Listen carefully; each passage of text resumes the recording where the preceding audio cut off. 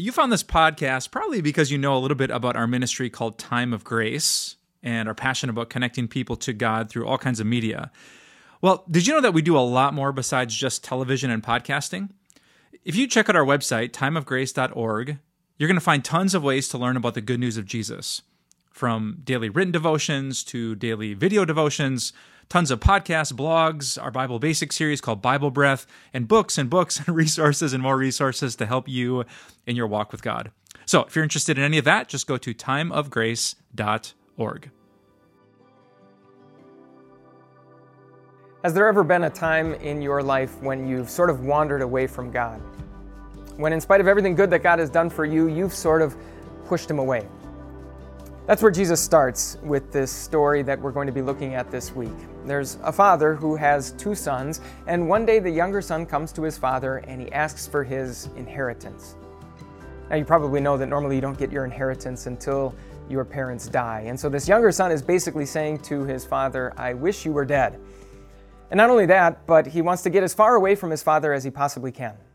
He's not going to take his money and buy the farm that's right next door so that they can still hang out all the time, so that he can still come over for the Labor Day cookout. No, he's going to go to a faraway, distant country so that he can do whatever he wants, so that he can do what makes him happy. He wants all of his father's things, but he wants nothing to do with his father. It seems outrageous, doesn't it? And yet there's something even more outrageous that happens in this first part of this story. Not just the son's request, but the father's response. The father actually says yes. In fact, this is our first look at the face of grace. It's a father whose blessings are not in any way contingent on his children's behavior, and so it's a father whose blessings are not withheld even when his children want nothing to do with him. So let me ask, can you see yourself in this part of the story? It's no secret that there are still lots of people who are perfectly happy living off of the blessings of God without really wanting anything to do with God, not stopping to think that the two of them might be related.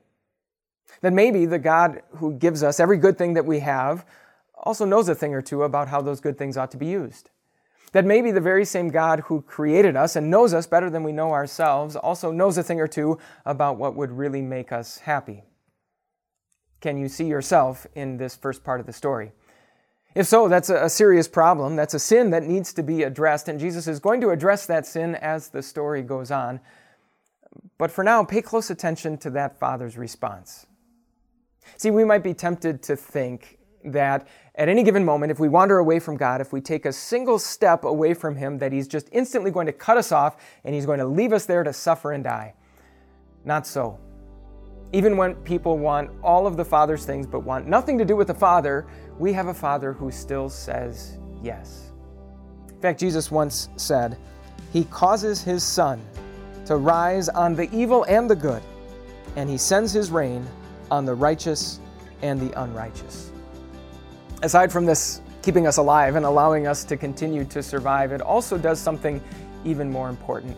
It gives us a little bit of a glimpse of what our Father is really like.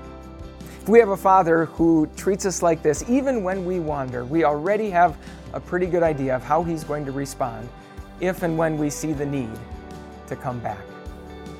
It seems completely outrageous, and yet when we see our Father act this way, we are looking into the face of grace.